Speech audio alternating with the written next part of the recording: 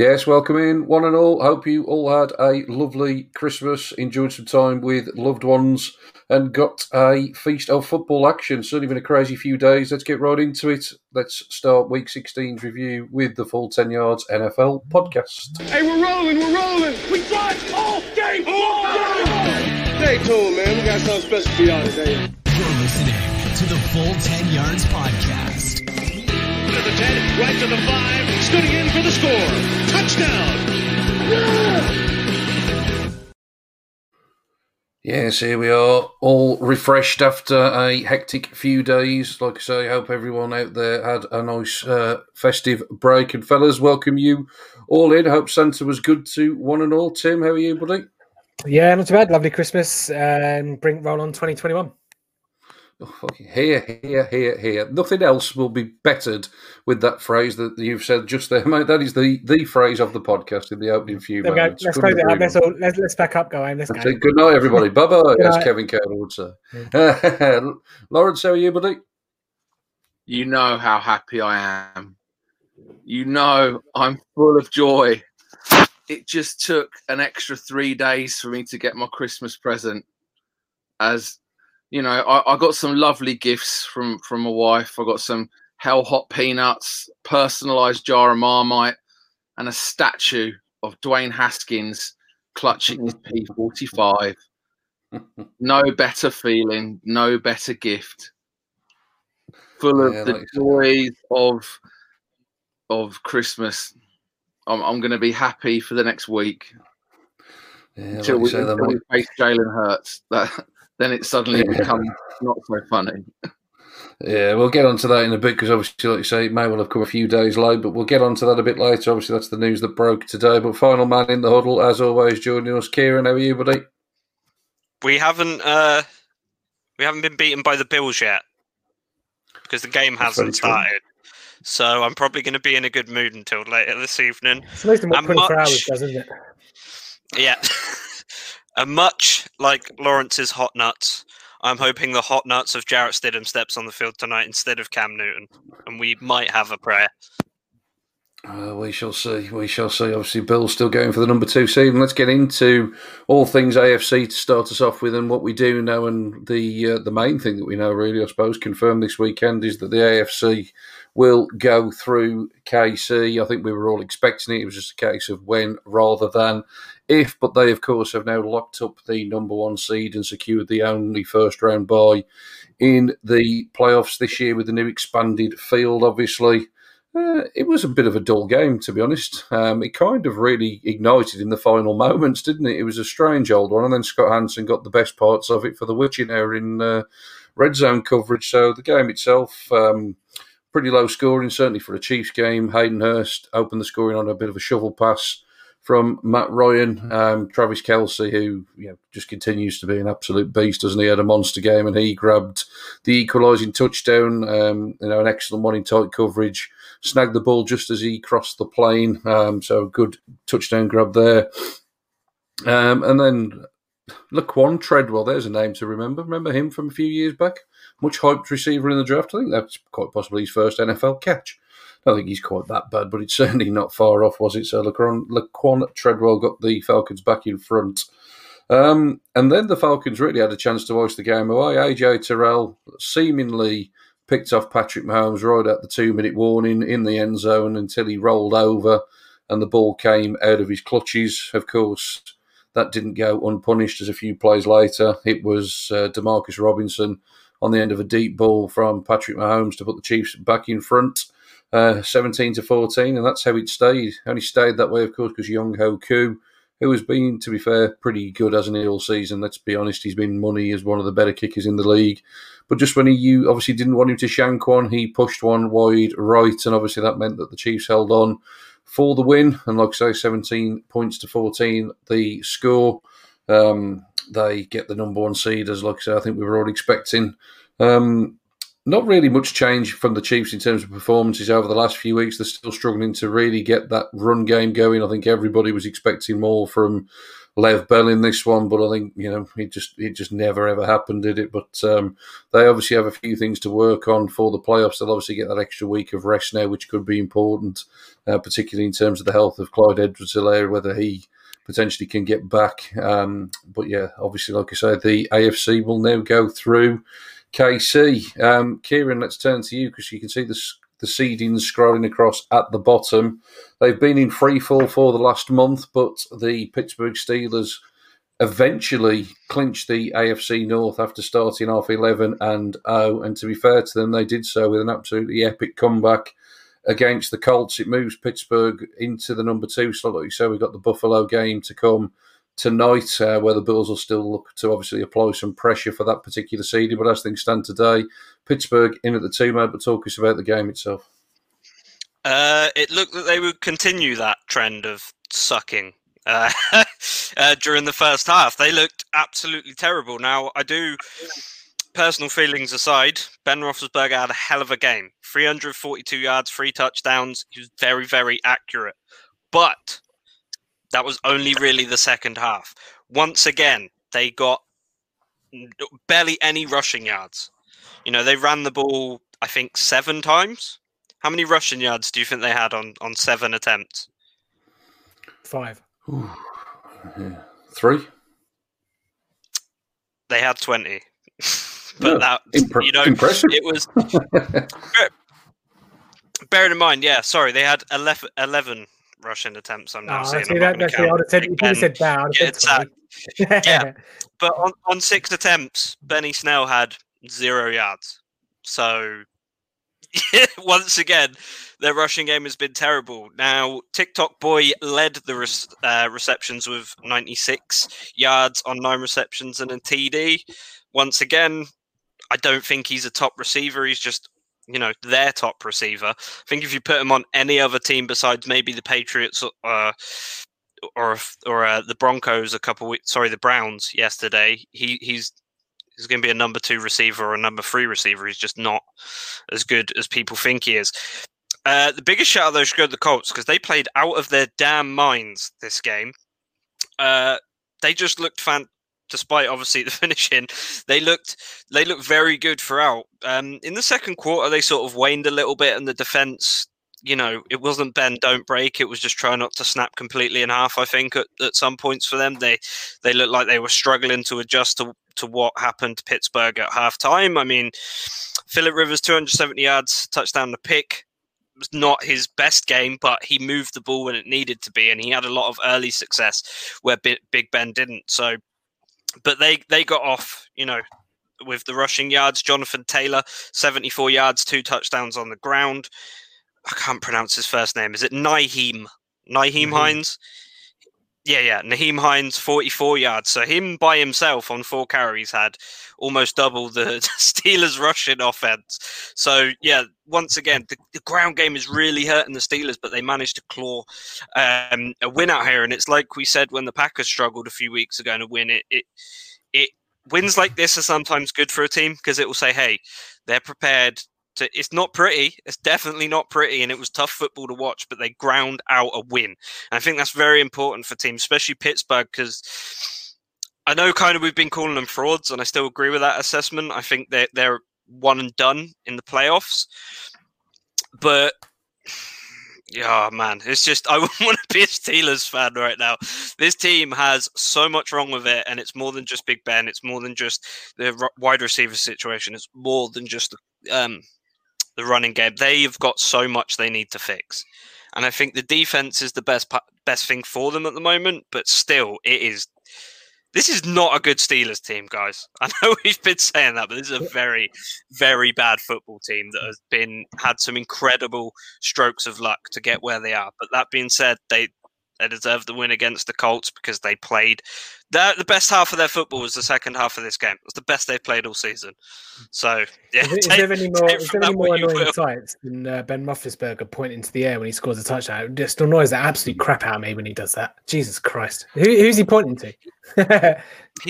He's gone from his tugging addiction to being a born-again Christian all in the space of a year, and I'm very impressed with his talent. A lot of people don't go out from that. When they put some weight on, they grow a beard, they stay inside a lot. Big Ben's pulled it out, and I'll say fair play to him. Still lost to the Bengals. Yeah, I think credit where it's due in terms of what they managed to produce, particularly in the second half last night. The defense really stepped up. Let's bear in mind that that Colts team had got 21 points, was it, at the half, and they only ended up adding 3 in the second half. So the Steelers really tightened up. I think in the bigger picture, I think it's a really huge win for the Steelers. It takes all the pressure, obviously, off next week. Because they know now, and this is regardless of obviously any other scores from yesterday. A win obviously locked up the division, and it gives them, in essence, the opportunity to have the sort of bye week that they never have had this season, which has obviously been a complaint that they've had. They potentially could rest a number of their key starters, in terms of the likes of Big Ben, in terms of some of those guys on the defense, TJ Watt and the likes. It depends really, I suppose, how much they want the number 2 over the number 3 seed. I think there will be a little bit of, bit of emphasis placed on that, because obviously I think everybody will want to avoid KC for as long as they can. But with that being said, like I say, huge win yesterday. And obviously, like I say, punches their ticket as the AFC North champs once again. Go on, Tim. Looks like you want to say something. No, I was going to say, if the Steelers do change their QB next week, Rudolph probably came a week too late. Yeah, he did indeed, but of course it does potentially set up Mason Rudolph versus Myles Garrett take 2, so that could be interesting in itself, but we shall see. We will get onto that in a little bit. The Colts' loss, of course, potentially opened the door for the Titans to claim the AFC South. They were later on in the evening, of course, on Sunday Night Football. It was a snow game. I think everybody just expected that would really suit the Titans, because they'd be able to get the run game going, and it wouldn't suit the Packers. I think obviously Aaron Rodgers and Devontae Adams didn't get that memo, though. Tim, did they, mate? No, obviously you mentioned there. Obviously the Colts losing, obviously are now on the outside looking in, need help to get in. Titans fans, I prepared a little song for Titans fans. Famous Christmas song. It's Shakin' Stevens, and we're gonna say snow was falling all around them. Rodgers and Adams playing, Dylan having fun. It's the season of love and understanding. That the Titans still have it in their own hands. Merry Christmas. Ad-libbed at the end there, but that's all I can do. But yeah, obviously Titans fans with the Colts loss, dare I say they probably wouldn't have changed their mentality going into this one, but obviously it wasn't a winter wonderland for them going into Lambeau. Snow, it was nice to see a snow game. Feels like we haven't had many of those this year. Don't know if that's global warming, maybe, I don't know. But yeah, the Titans essentially just couldn't keep up, and Tannehill, despite his efforts, his 45-yard touchdown, which was one of Lawrence's favourite plays on the season that we've seen umpteen times, fake to Derrick Henry to the left tackle, holds it, snaps it back off, and then goes and runs 45 yards down. Obviously, we normally see that one at the 1 yard line. But yeah, obviously worked for 45 this game. But yeah, that got them to within 5. Obviously, the first drive after half time. But when Tannehill was going to end up with 11 completions from 24 attempts, 121 yards, 1 touchdown, and two interceptions. Sorry, but you're not. You don't care. You could have a decent defense, but Tennessee have got a crap defense. And I'm sorry, but the Tennessee Titans just can't come from behind. And they're not built. They're not built that way, and that's going to be their comeuppance in the playoffs. But on the other side, despite it being freezing and the cold tundra, as they like to call it, Aaron Rodgers stayed red hot. Still an opening drive, going perfect, 5 for 5 for 40 yards, and obviously Adams touchdown. Ended up with just 4 incompletions. Obviously, he's used to playing in these conditions, whereas Tannehill and the Titans obviously aren't. Titans defense, like I mentioned, really going to be their undoing in January. And Davante Adams he's putting up. I know we've got Alvin Kamara, and we've had a hell of a lot of decent offensive performances this weekend with Kamara, Cook, and Kelsey. But Davante Adams, he's definitely in the offensive player of the year conversation. 11 receptions in this one, 142 yards and another hat trick, taken into 109 receptions on the season, 1,328 yards and 17 touchdowns. He's probably not going to get the 6 versus Chicago in Week 17 to match Randy Moss's 23 from 2007. Of course, Jerry Rice, the only other player to break the 20 mark. So he might get to 3. He might get 3 against Chicago to break the 20 threshold. But one note, AJ Dillon on the ground. Obviously, you notice him in the box score. I don't know if many of you remember. Oh, yeah, he's obviously got massive quads. I don't know if any of you remember from a couple of years ago, James Starks. The Packers have a history of thrusting random running backs into playoff. Worth of mention. AJ Dillon could be an interesting one. He had 21 carries, 124 yards, and 2 touchdowns. Whether or not it was just maintenance for Aaron Jones, not quite sure, because he came in early, Aaron Jones, and then left for a hell of a long while. AJ Dillon eventually playing 58% of the snaps, so keep an eye on that one. But yeah, Packers keep on rolling. Titans defense is going to kill them, and I'm not quite sure how you fix it, because they've got some stars in that defense. They're not watertight, unfortunately, which you need to be. Yeah, and we'll come on to the sort of fixtures for next weekend in a moment, because I don't think all hope is necessarily lost for Colts fans, because I do think that, well, the other 2 games that the Colts need to go their way could potentially both happen, and we'll get onto those fixtures shortly. But let's get you up to speed with why the playoff situation is what it is with the other games that happened yesterday with playoff implications. Let's start off, Lawrence, with the Browns. I was absolutely furious that this game even went ahead, being completely honest.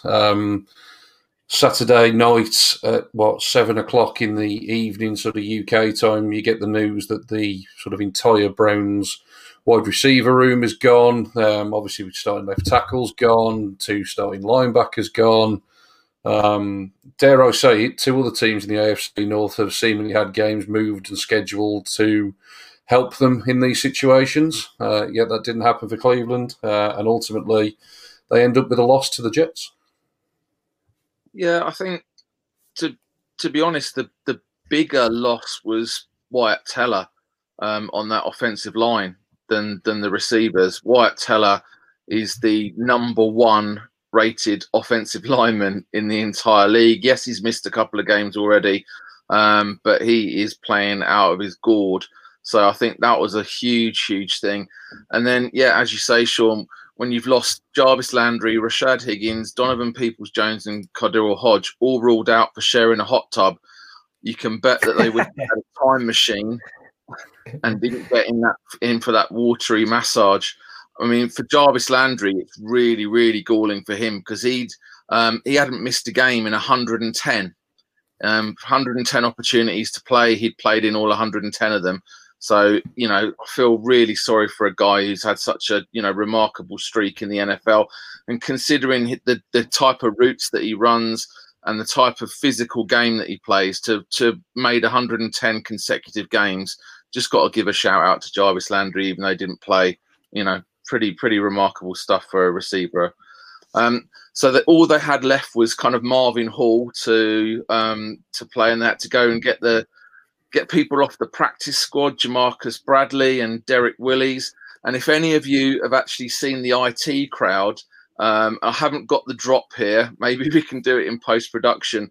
There's actually a musical featured in it, and one of the songs is actually called I Love Willis. So if you've ever seen the IT crowd in the song I Love Willis, look it up. It's there on YouTube. But there was no love for Derek Willis, unfortunately, during the game. It was that bad that Coach Stefanski was working out players in a hotel car park prior to the game. So the Jets obviously said, right, okay, we're going to stack the box. We're going to stop the run. And then Cleveland thought, we're going to be even smarter than the Jets. We're not going to run the ball. We're going to pass the ball. So, poor old Nick Chubb was held to 28 yards on the ground. And Chubb, I know there's a lot of love for Nick Chubb, but he's actually failed to register a 100-yard game in December, having clocked up 3 in a row coming into December. The last 3 games in November, over 100 yards. All the games in December, he hasn't hit 100 yards. So there's little minor concerns there. Most sensible folks thought the Browns would run Chubb and Hunt down the Jets' throats, but they instead opted for a ridiculously high pass-heavy game plan. Mayfield ends up throwing 53 times, easily his highest attempts in the season. And in fact, in the Browns' 10 wins that they've had this season, the most amount of pass attempts in any of those wins was 37, and that was against the Colts. As it was, Cleveland's wide receivers that actually did suit up managed 6 catches for 72 yards, no touchdowns. The big kind of factor in this game, though, was Baker Mayfield's 3 fumbles. The biggest one being on a 4th down at the Jets' 16-yard line with under 90 seconds left. Mayfield fumbles. The Browns are thinking, "Oh gosh, we've just about kind of ducked a bullet here." When Kareem Hunt recovered the fumble, but inside the 2 minutes, only the fumbling player can recover his fumble, so that was obsolete. Jets get the ball back, run the clock out, and this leaves a interesting playoff situation for the Browns. Yes, they can do it the simple way. If they win, they're in. But if they're not, it starts getting a bit interesting. And they're looking for another Colts loss. So, it's this AFC picture for those ones that are still remaining. The one that's going to get booted out it's fascinating.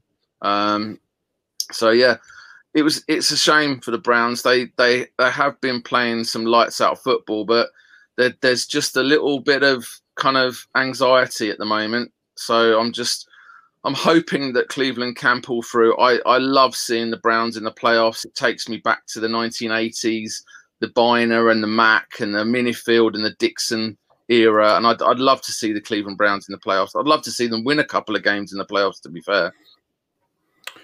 Yeah, we'll wait and see. It will be a real shame if the season gets derailed through COVID issues. I agree to some extent with what you're saying in terms of Wyatt Teller is a huge loss on that line, but let's not underestimate how you have a game plan all week, you practice all week, and then you basically have to make something up on the fly. I agree that it was pass heavy. That was obviously because they were down on the scoreboard as well. But whichever way you dress it up, it wasn't a good 24 hours for the Cleveland Browns. Not helped, of course, on Saturday night by the Las Vegas. I think week 16. I think that's the first time I've done it all year. Money in the swear jar. The Las Vegas Raiders inexplicably throwing away a victory, and the Miami Dolphins capitalising. Obviously, firming up their seeding in the playoff standings now. They currently, I believe, are the 5th seed, with the Ravens at the 6th. We'll go to the Ravens shortly. But yeah, for Miami, Kieran, huge turn of events. It looked very much like this one had gone. And similar, I suppose, to how the Raiders had a miracle against the Jets a few weeks back. This time they had one back the other way. I think you all right now need to give me a massive pat on the back because of my amazing prediction that I had just after the draft, where I said the Miami Dolphins would have one of the best defenses in the league, and everyone said, "No, you're a fool." So I'm gonna take a moment of silence now to just appreciate my genius that I called that. Wait. Right. I hope you're not just basing it off of that game, because they were Ryan Fitzpatrick taking no-look passes to a whole new level to win that game. They nearly got beat by the Raiders, who were on a 3-game losing streak and looked like an absolute car crash. Also, Fitzpatrick went to Harvard, so who are we to judge that he's invented a new strategy of passing? The man is almost as smart as I am when it comes to football. I predicted this greatness. I just want to say, Brian Flores, if he isn't coach of the year, then I don't know what's going on with the people voting for that, because he is clearly the best coach in the league this year. And I also want to say big credit for Tua Tagovailoa for not throwing his toys out the pram when he got taken off.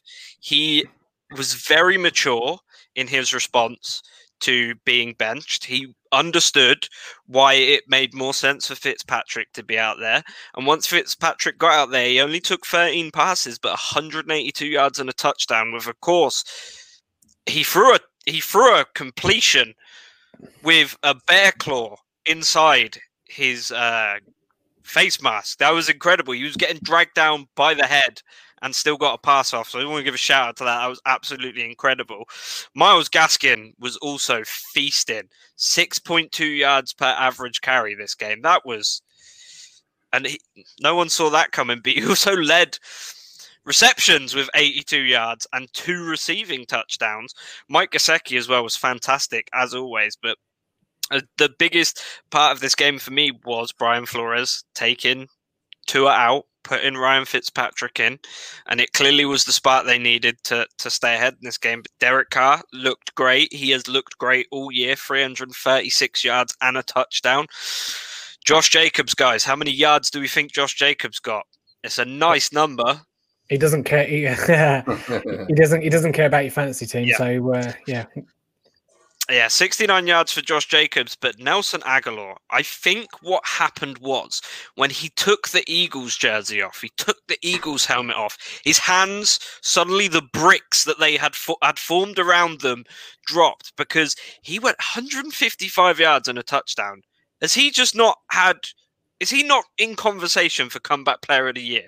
Because he was trash last year. And I know he had that absolute bum Carson Wentz throw into him all season. But he has looked fantastic. And to have this much of a glow up from 1 year to another is absolutely ridiculous. And I think just because Alex Smith nearly lost a leg, that we shouldn't ignore Nelson Aguilar for comeback player of the year. But this game, I'm surprised it ran so close. The Dolphins should have put a dagger in this early. Their defense didn't look as good as it has all season, I'm going to be honest. But this is my problem with the Raiders.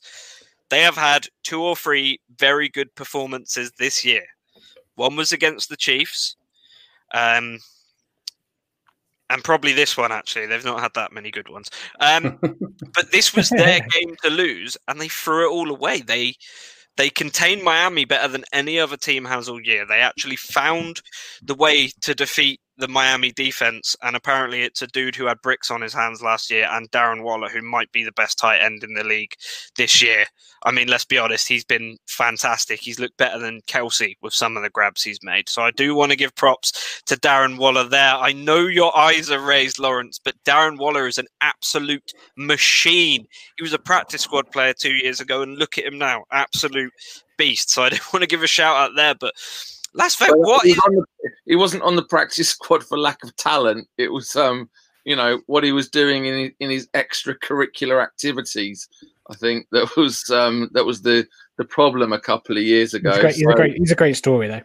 It's a great story. It's an incredible story, and this is his second season that he's been an absolute beast. So yeah, I've got a lot of love, but if I'm to rank, I'm still putting Kelsey just one little notch ahead of him. But yeah, very, very close second. Yeah, ting tang walla walla bing bang.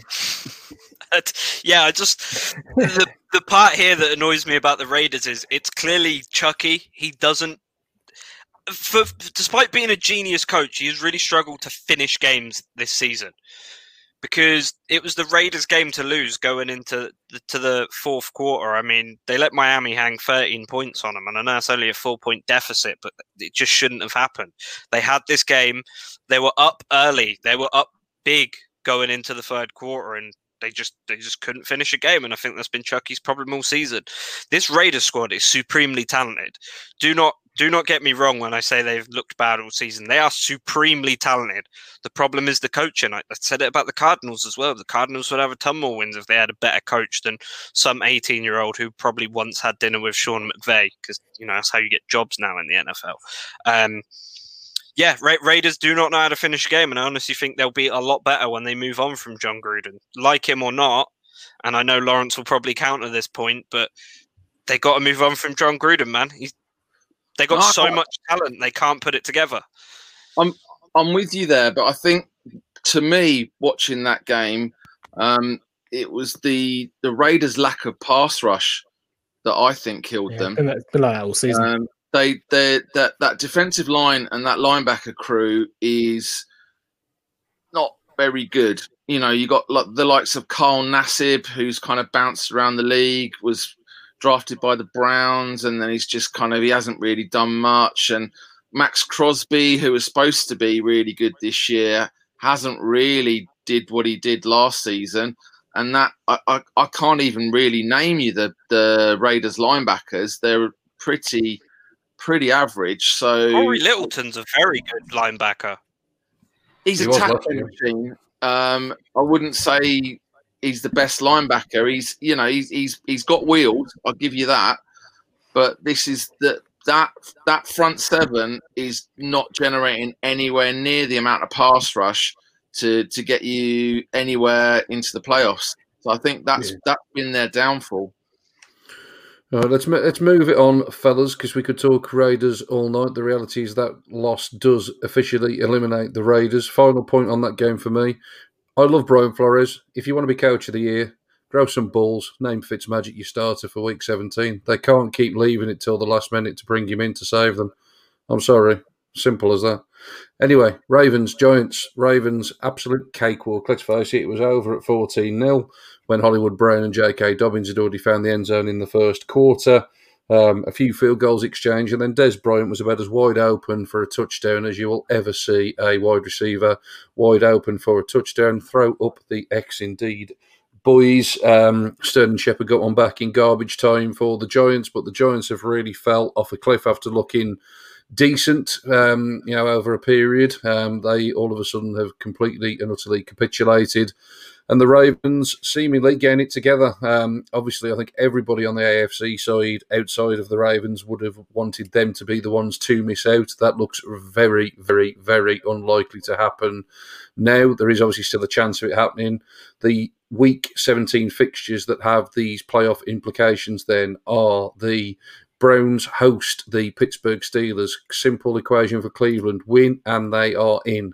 Could be as high as the 5 seed, could be as low as the 7 seed, but simply win and they are in. Titans have the Texans. Again, Titans win and they are in as division winners. Simple as that when it comes for the Titans. Colts have to beat the Jags and get help elsewhere. The Colts could end up as a division champ if the Texans beat the Titans, obviously.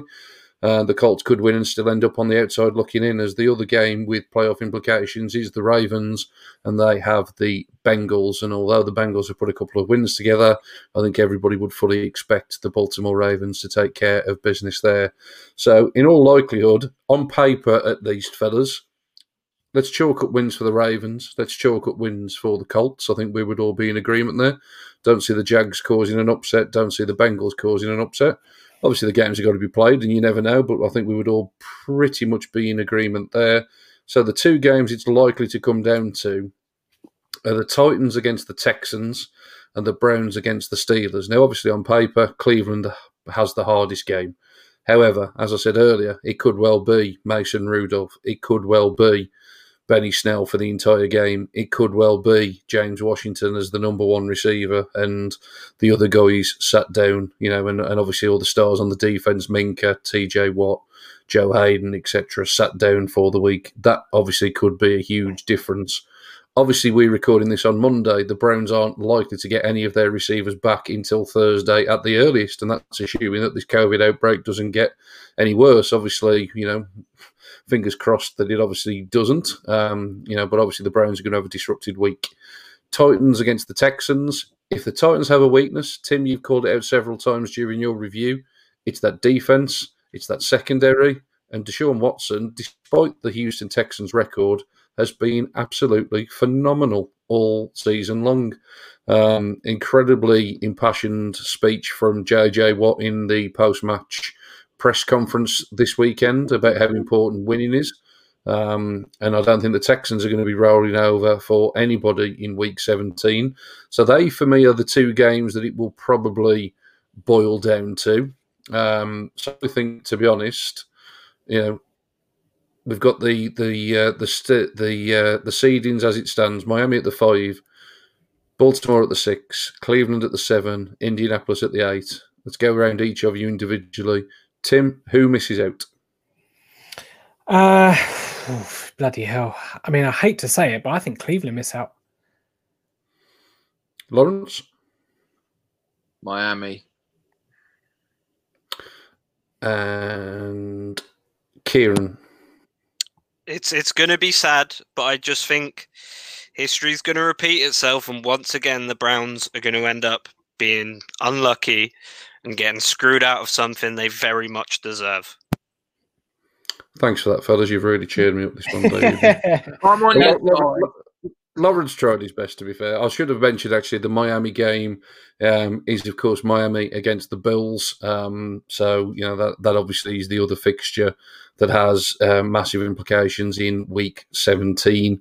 I suppose from that perspective, it'd probably be good from a Cleveland perspective, if you like, of wanting the Bills to really take this game seriously, for the Bills to win tonight and still have the number 2 seed to play for, because I do think that is the only thing that potentially alters teams' approaches in Week 17 in terms of Buffalo and in terms of the Steelers. They're either going to be the 2 or the 3. It just depends which way around they're going to be. I suppose it really does depend on how much they want to avoid the earlier or the potentially earlier trip to KC in the playoffs. But obviously, as we've said all year long, it's all about getting in, fellas. Once you're in, you're going to have to play somebody decent, aren't you, week in and week out? So let's see how it all shakes up. Let's move over then, fellas, to the NFC side of things. And in terms of what we know at the end of this weekend, we have a couple of divisional champs crowned. Obviously, Green Bay had already locked up the NFC North, but we now have winners of the NFC South in the New Orleans Saints. We have winners in the NFC West in the Seattle Seahawks. So obviously the Saints were on Christmas Day, Lawrence, and if anyone was playing a certain running back in fantasy, they certainly had their Christmas present delivered to them. An absolutely phenomenal performance from a guy that you've tipped up previously as potentially being in the MVP conversation. I am, of course, talking Alvin Kamara. You're obviously going to give us plenty of talk on him, but obviously take us through the game in general. Yeah, I mean, just above anything, really, it was just extremely cool to witness NFL history on Christmas Day. So there's my wife and my mother-in-law watching The Crown. They're currently addicted to that at the moment. And then on the TV, so I had the game on the wall on the other side of the living room. And it was an absolute pleasure. So it's, bit of maths there, 41 times 6. So, can't go wrong. And for the Saints, after 2 full starts, 2 attempts to win their division, and the Tampa Bay Buccaneers kind of surging right behind them, breathing down their necks, they finally managed to clinch their 4th consecutive NFC South title, and give credit to them. They are the Saints have been this team that should have done better. They should have been to at least 2 to 3 Super Bowls with this team. But something's gone wrong. I mean, mainly it has been the Minnesota Vikings.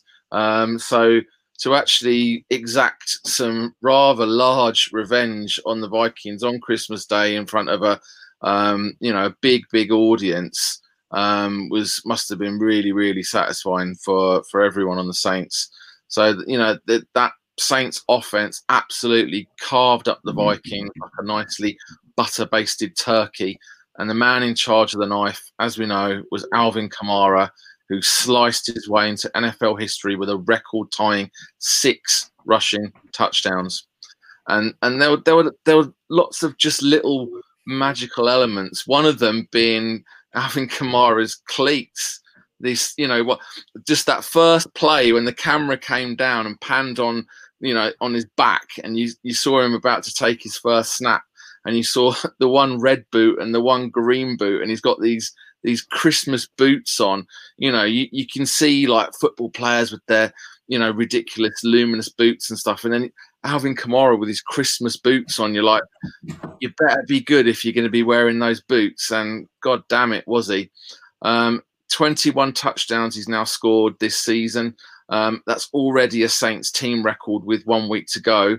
And if he manages to get 2 touchdowns in week 17, he would actually set another NFL record, which would be the most touchdowns by a player in his first 4 full NFL seasons. And that record's currently held by former Chargers stud LaDainian Tomlinson with 61. So at the moment, Kamara's just 2 off that record. And this is where I've got to give my little bit of retro love, my weekly retro love here. So as we know, you might have heard the name, but I'll give you a little bit of context here. So Kamara shares the record with Ernie Nevers in terms of this 6 rushing touchdowns.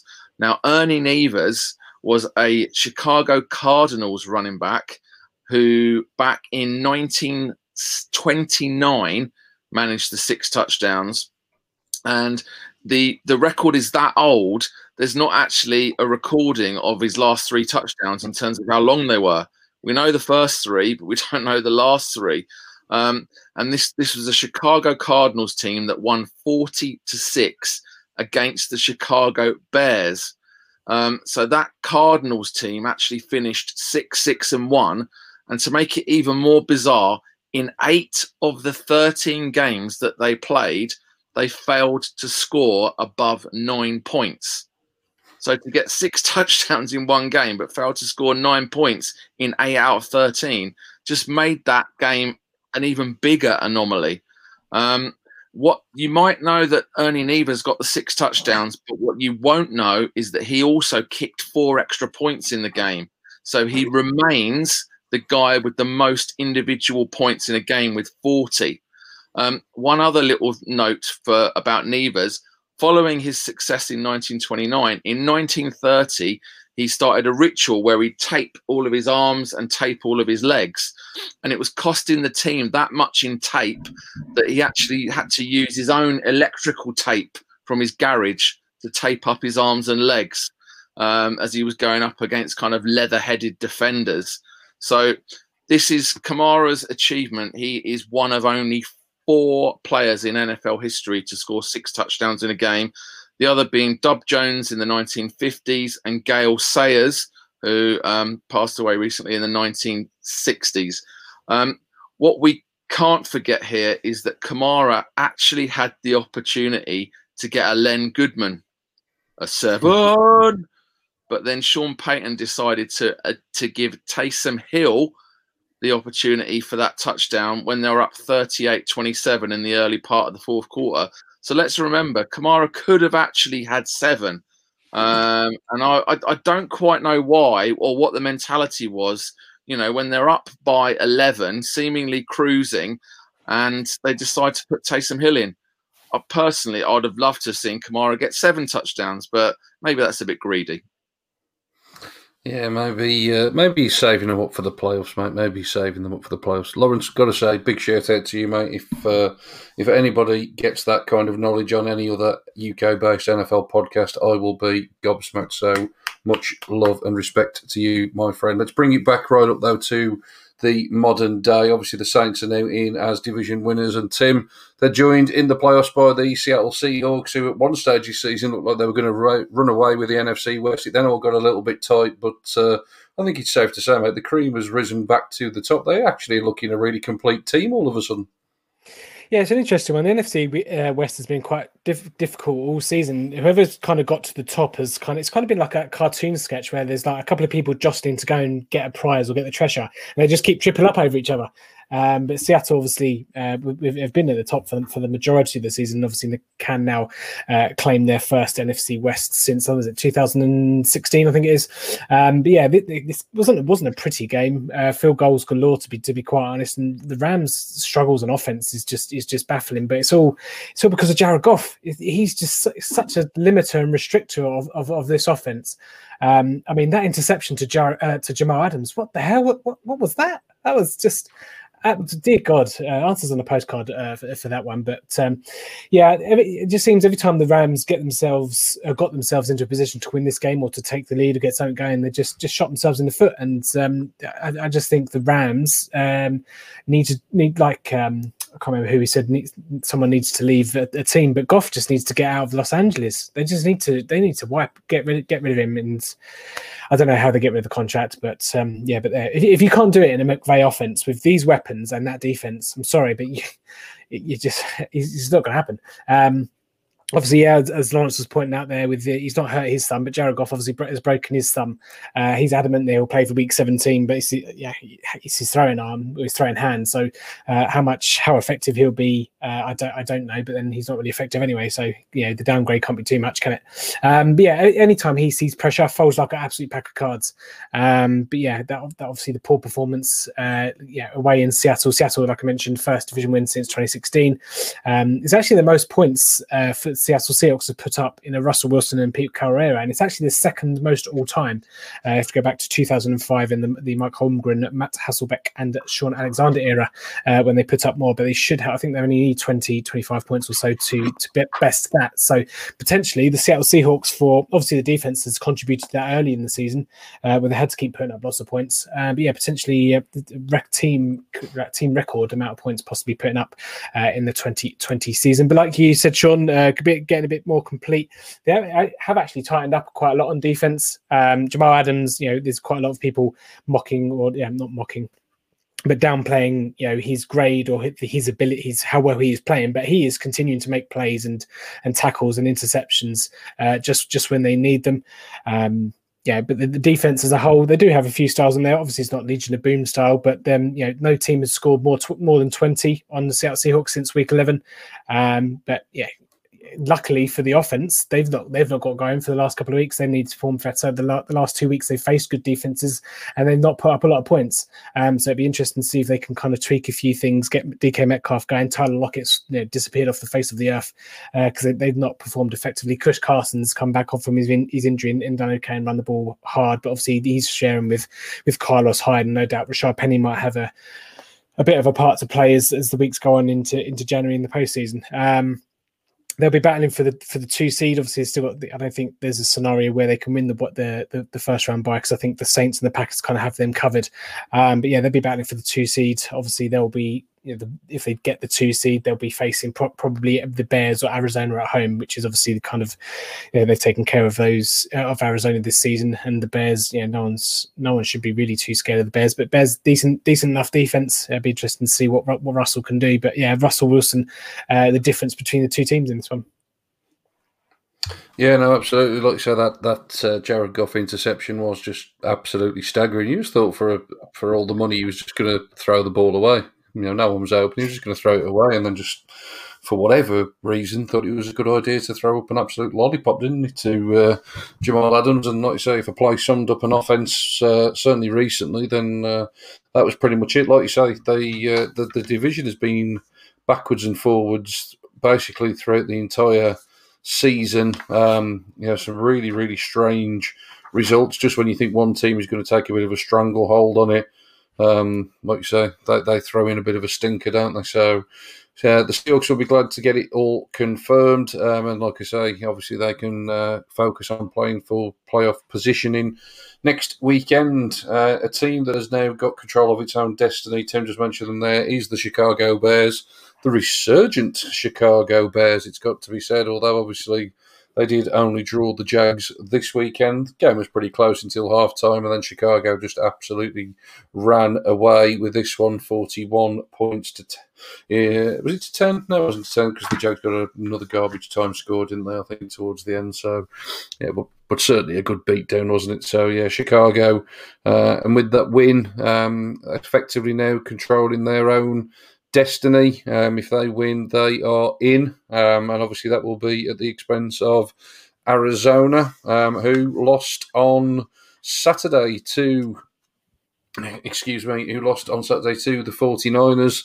The 49ers, you just really wish that they could have had a few more of their star players throughout the course of this season. I still think that they have got one of the best coaches in the NFL in Kyle Shanahan, and whether he goes anywhere or not, Robert Saleh's obviously getting a tune out of that defense once again, isn't he? Limiting the Cardinals to just 12 points. They look completely confused in terms of trying to break them down on Saturday night. But obviously with that loss, it effectively means now that the Cardinals are the ones that need a bit of help. They will need to beat the Rams and hope that Chicago loses to Green Bay. And I've got to be honest, I think Arizona, for me, they've been one of the bigger disappointments over the course of the season. I know that they've had some impressive performances, and Kyler Murray's flashed some potential at times, but I think we've talked about it with other teams in terms of the talent that's available at their disposal and getting the best out of it. I certainly don't think that the Arizona Cardinals have done that. And like you say, as and when they seemingly have had things within their own control, they've thrown them away. So lo and behold, you can pretty much now book the fact that they will win Week 17. The Bears will lose and all will be rosy in the garden, can't you? That's the way 2020 has been. Another team confirmed in the playoffs after this weekend's action, Tampa Bay, getting a absolute cakewalk victory against the Detroit Lions, another team that were absolutely ravaged by the COVID protocols and ended up playing effectively without most of a coaching staff. I don't think the coaching staff would have made a huge difference to the result. However, obviously, I don't think anybody saw the sort of kind of scoreline that we did see. And we talked about Alvin Kamara and his record-breaking or record-equaling day. If Tom Brady had actually come out for the second half, fellas, I think it was pretty straightforward to say he was going to break the NFL passing record, wasn't he? He got 70 yards at the half or something along those lines. Let me find out. Yeah. Needed under 210 yards in the second half to break the NFL single-game passing record of Norm Van Brocklyn's 554 yards. I've said that without looking it up because I love NFL records. And just one tiny little mention to Blaine Gabbert. Yes, he was in a very, very healthy position. It wasn't the game on the line, but Blaine Gabbert actually looked like a decent starting NFL quarterback, which you can't really say that, but he did. He didn't like do a rather stinking object in the bed. He kind of, yes, it was the Lions defense, which had officially given up by the end of the first quarter, but still, he still managed to generate some points. So I was just sitting there going, "Ooh, this is going to be a nightmare. They're just going to hand the ball off. It's going to be a complete no. There's going to be nothing of interest." And then Blaine Gabbert decides to light it up, and I was like, "Great!" And there's Mike Evans still running routes, kind of looking dangerous in the last couple of minutes of the fourth quarter, and I'm like, "What's going on? What's going on?" But yeah, little bit of love to Blaine Gabbert. You won't hear that again for the rest of the season. So we might as well 30 seconds of fame. No, listen, absolutely. I think based on what he produced on the day, you're right to sort of give him some praise there. Obviously, average body of work of his career, I think we all know at this stage what he is. But yeah, certainly, like you say, coming in relief of Brady. And I felt that was a bit unfortunate, to be honest. I think, again, I was similar to you. I was hoping that he would come back out for the second half. And even if he played to the third quarter and see where you stood at the end of the third quarter, if he'd got to 500 yards, do you then keep him in? If he'd have only got another 20 or 30 yards passing for whatever reason in that third quarter, then you could have sat him down. But anyway, bigger picture, Tampa, all of a sudden, things are clicking, certainly on the offensive side of the ball. They will obviously be a team that people will fear in January. Right, fellas, let's come to it. The NFC East. I cannot believe that 2021 is starting off with NBC deciding to flex Washington versus Philadelphia into Sunday Night Football. And we'll get onto that because obviously that decision has come off the back of this weekend's results. We obviously, at the start of the show, alluded to the fact that obviously the news has broken today that Dwayne Haskins is no longer a member of the Washington football team. Obviously, however, though, started in this one after his off-field indiscretions in the week. Obviously, was pictured at a strip club, obviously without a face covering, therefore obviously breaking the NFL's COVID protocols. It kind of really annoys me even more this weekend with the situation with the Browns receivers, to be honest, that Dwayne Haskins was still allowed to play in this game. I know, Lawrence, you'll say that was more punishment for Washington than him actually being forced to sit out the game. But be that as it may, obviously it was the decision to obviously start him. He obviously had an absolute stinker, however, though, and Washington, Kieran, obviously lose to Carolina. Obviously still control their own destiny, but in terms of yesterday, despite, again, another spirited defensive performance, certainly from Chase Young, again, lighting up the stat sheet, another loss, back-to-back losses now for Washington. Yeah, and Tyler Heineken which is what I'm going to keep calling him. I don't care what his real name is. He gave this Washington team a real spark when he came in, a relief of Haskins. He looked very good. Now, the problem is a kick in the dick looks good compared to watching Dwayne Haskins play football. But Tyler Heineken, whatever we're going to call him, he gave this team a real spark when he came in. 137 yards and a touchdown. Also, I know you guys love to mention him last week. Antonio Gibson looked very good again. Didn't get the amount of carries that he needed, but on 10 carries put together 61 yards of offense. That's very, very good from him. Hey, even Tyler Heineken got involved and had a few rushes himself. But J.D. McKissick in the receiving game, my God, he looked fantastic. 77 yards on 8 receptions and a touchdown from the aforementioned Heineken. He is smooth, just like draft out of a tap. But yeah, Tyler Heineken completely outplayed Teddy Bridgewater. I'll say that just off the bat. But this was another scrappy game, and the only, Panthers looked terrible. I'm going to be honest, they looked absolute dog turd. But the only reason Washington lost was Dwayne Haskins. If they'd have started Tyler Heineken, he may have had a pick, but he probably would have had 3 touchdowns. Because the drives he was putting together in the limited amount of time he had, he looked really good. And I'm glad Haskins is gone, because he is a terrible, terrible growth on that team. And I could choose my words carefully, because obviously Riverboat Ron has healed up this year. But for him to be so selfish, to do what he did with that strip club around a man who's just beaten cancer, is now very susceptible to an illness that could very well kill him given his age and the situation around his immune system right now. I think this is better than winning a Super Bowl for Washington.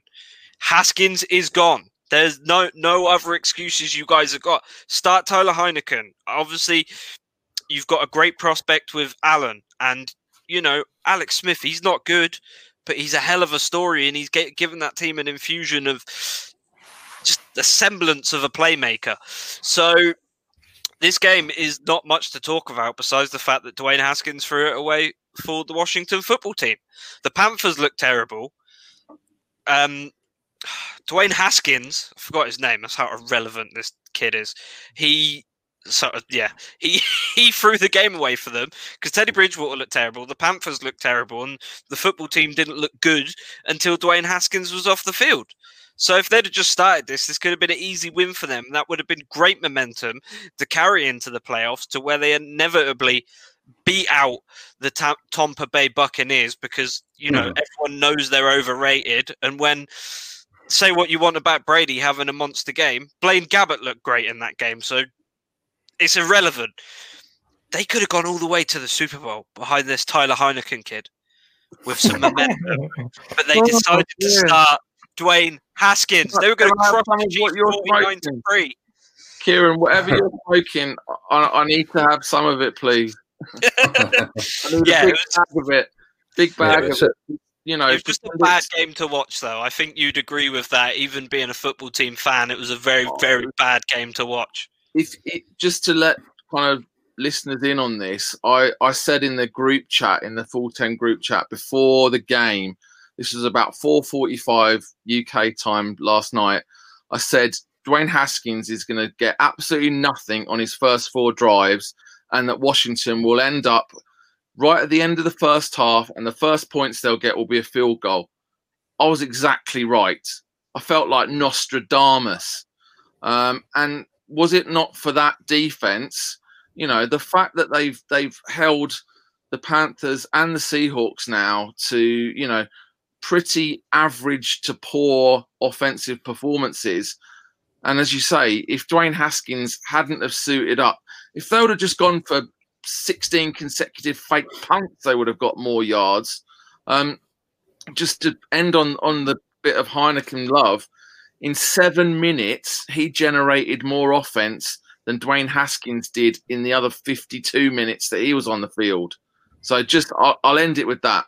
7 minutes, he generated more offense. Yeah, and the only thing that's surprising for me in terms of the Dwayne Haskins situation is I don't really see what's changed from Saturday to today.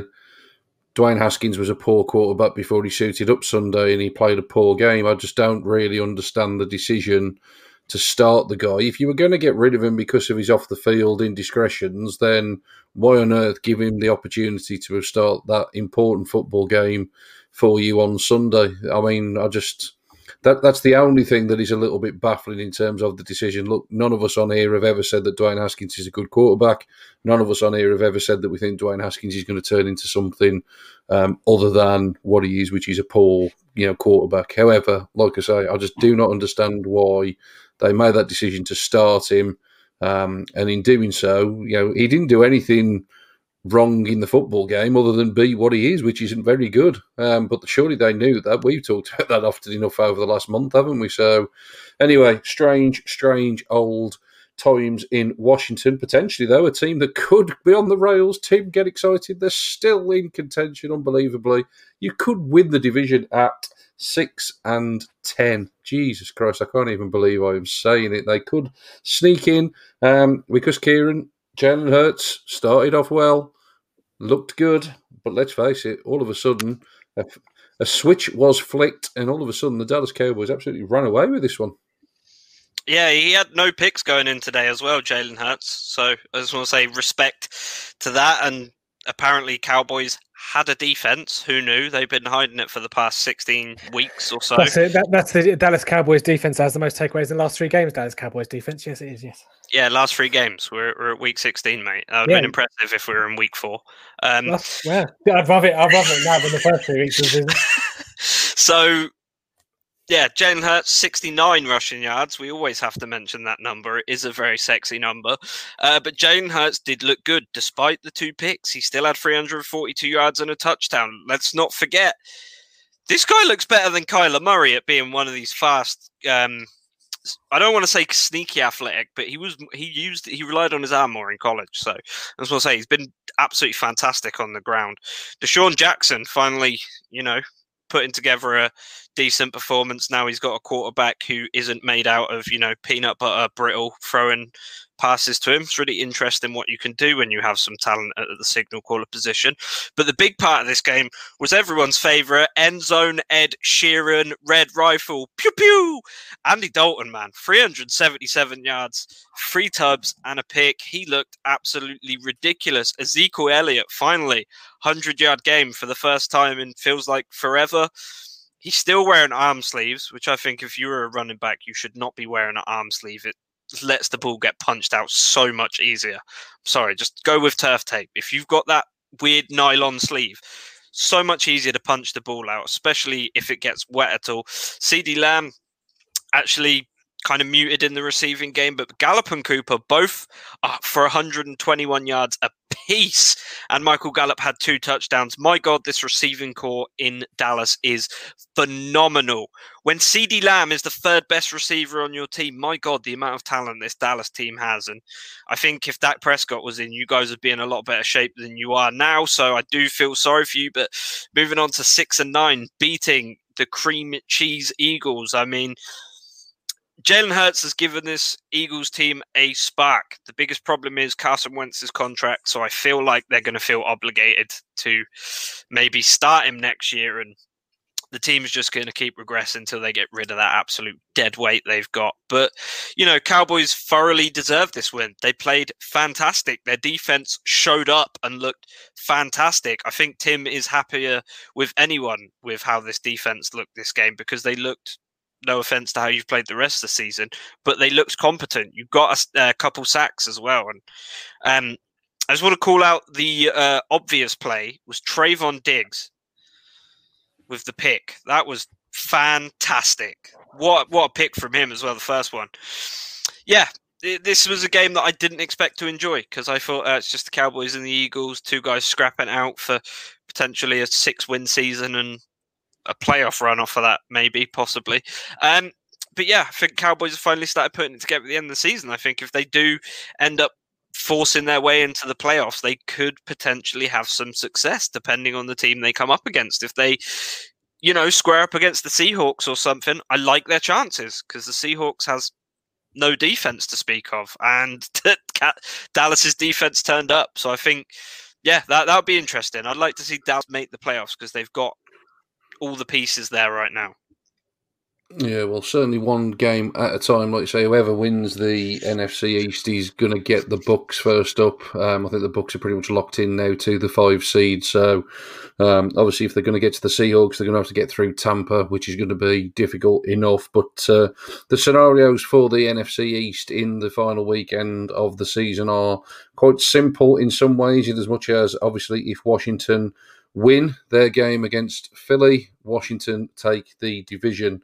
If, however, Washington lose that game, it will be the winner of the Dallas-New York Giants game, which is earlier on in the day, that will take the NFC East. And like I say, if that is the case, the NFC East winner will have a 6-10 record. Absolutely unbelievable stuff, isn't it? Absolutely unbelievable. In terms of the wildcard race, again, relatively straightforward. Certainly much more straightforward in the NFC compared to the AFC side. Quite simple scenarios, really. Arizona needs to beat the Rams. The Rams need to beat Arizona or have Chicago lose to Green Bay. So, yeah, Arizona, the one that need, obviously, a bit more help in terms of having to obviously get the win themselves.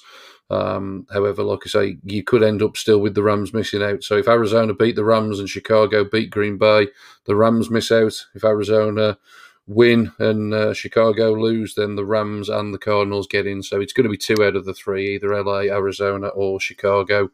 A few different scenarios in terms of how that could play out, but like I say, relatively simple and straightforward, really, when compared to the other side of things. Obviously, the Week 17 fixtures of importance then: Arizona versus LA Rams, Chicago versus Green Bay, Dallas versus the Giants, and to round it all off, the final regular season game will be the Washington football team against the Philadelphia Eagles. Kind of joked about the fact that it was flexed to Sunday night, but it kind of makes sense, I guess, in as much as obviously Washington will go into that game needing to win. Obviously, there will be a different division leader by the time Washington do indeed kick off. So I suppose it kind of makes sense. It's the only one that NBC could absolutely guarantee that the team playing in it would have control of their own destiny at kickoff time. Right, fellas, let's run through some stats for the week. Plenty of history being made or nearly being made. I'm not sure whether you're going to shout him out, Lawrence, but Mr. Frank Gore joining a pretty exclusive club this week. If you're not going to mention him, we'll mention him after, but I won't steal your potential thunders. Let's start off with yourself, mate, for your first stat of the week. I haven't gone Gore, so let's give him some love at the end of this. I've kept it in the spirit of Christmas. So we've gone absolutely full circle here with the Vikings playing on Christmas Day. Only 20 teams have actually ever played on Christmas Day, and this kind of tradition, it's nothing like Thanksgiving.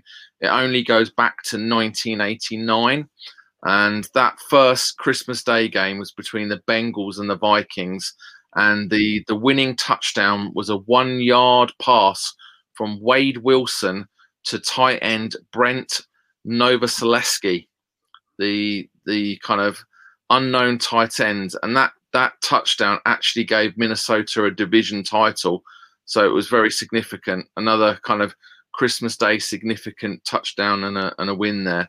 And I'll just kind of round it off with the kind of coming back to the game that we did witness. So I think this game is going to be remembered for an absolutely long time for a whole load of reasons.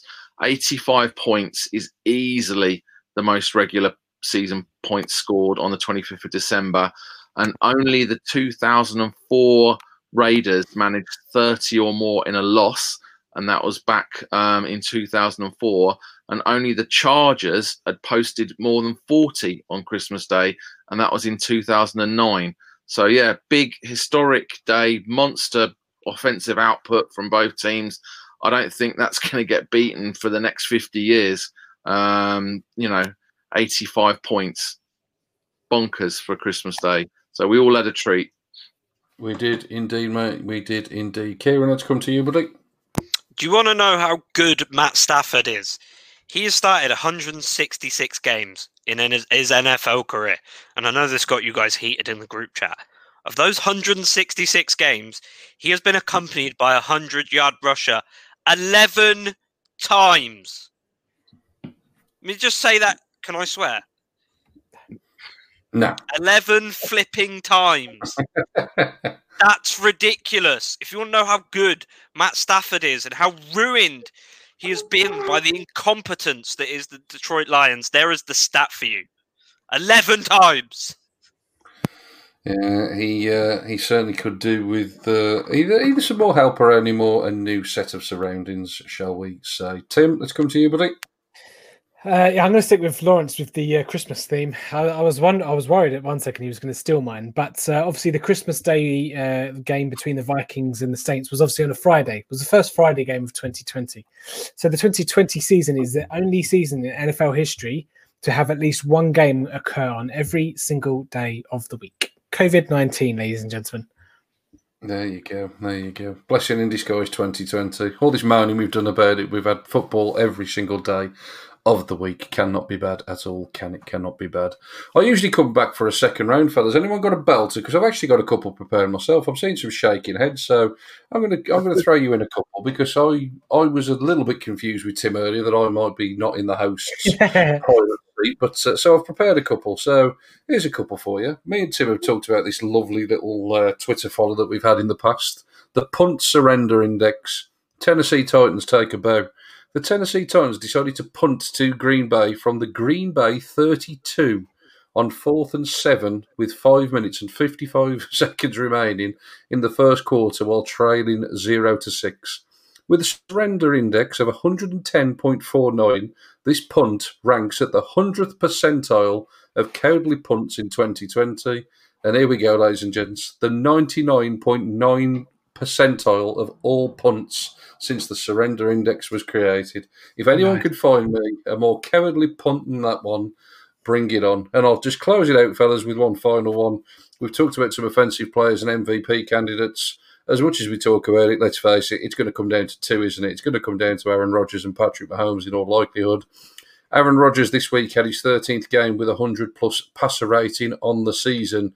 That ties himself in 2011 and Patrick Mahomes in 2018 for the most such games in a single season in NFL history. Both Rodgers in 2011 and Mahomes in 2018 went on to win the MVP award. So that is your final two, fellas, as far as I'm concerned, for the MVP. There may be others worthy of mention, and I think we've mentioned a few of them, but let's face it, it's going to be one of the quarterbacks in all likelihood. Kieran's trigger word, Josh Allen.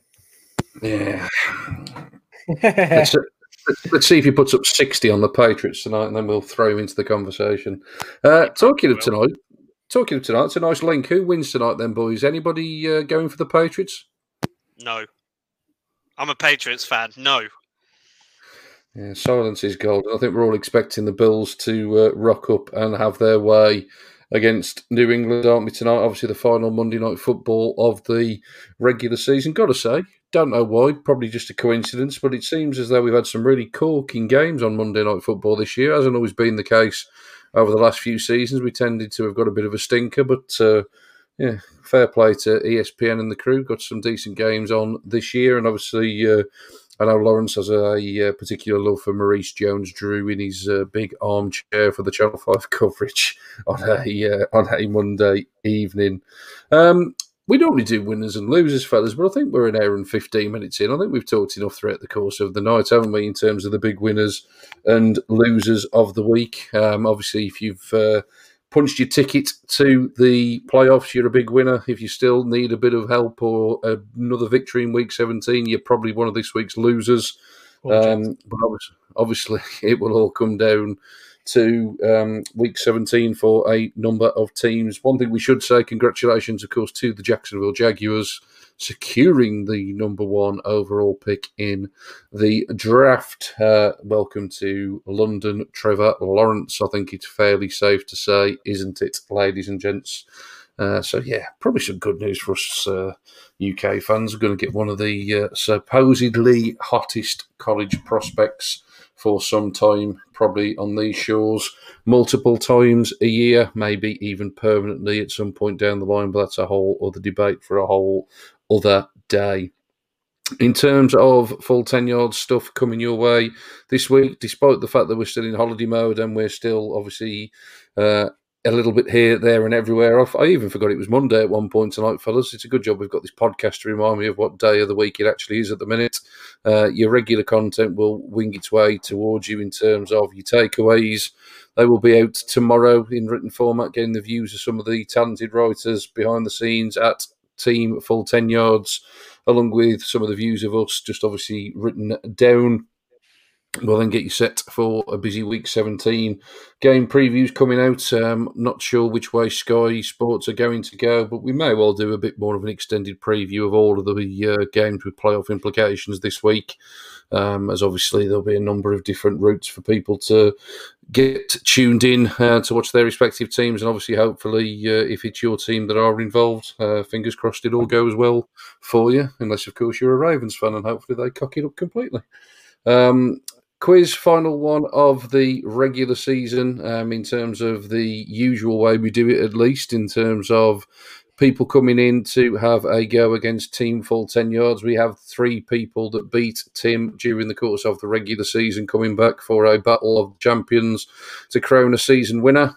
Again, still not sure yet whether they're going to be taking on Tim or taking on myself. We're not 100% sure, but one of us will be in the hot seat, and that will come to you tomorrow at 9 o'clock. And then, like I say, obviously game previews, all the other good stuff heading your way as well. Sure, the college boys are still on a regular schedule. Kieran can give me a nod, I think. College boys still on the usual schedule? Yes, they are indeed. So all your regular college stuff. Recording tomorrow, but still uploading Wednesday.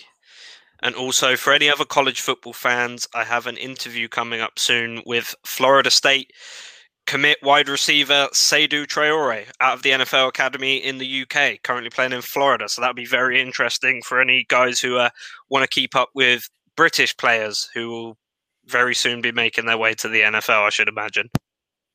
Yeah, excellent stuff, mate. Excellent stuff indeed. Always a good listen to the boys in the college pod.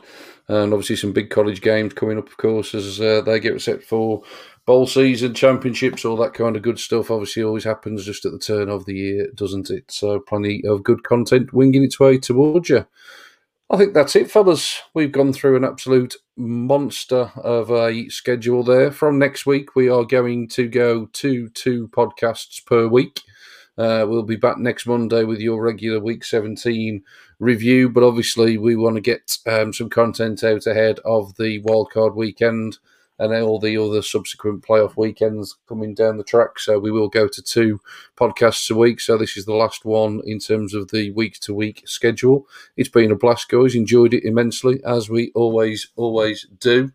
Obviously, to all of our listeners, all of our viewers, all of our followers, etc., goes without saying, but happy new year, one and all. Hope you stay safe. I think we're all in complete agreement. 2021 cannot be any worse than 2020. Hope you stay safe and well. Enjoy yourselves as much as you can over the remaining days of the holiday period. But until next week, that's it from us. We'll be back at the same time next week to review Week 17. Until then, in the words of Kevin Cadle, it's bye-bye for now. Bye-bye.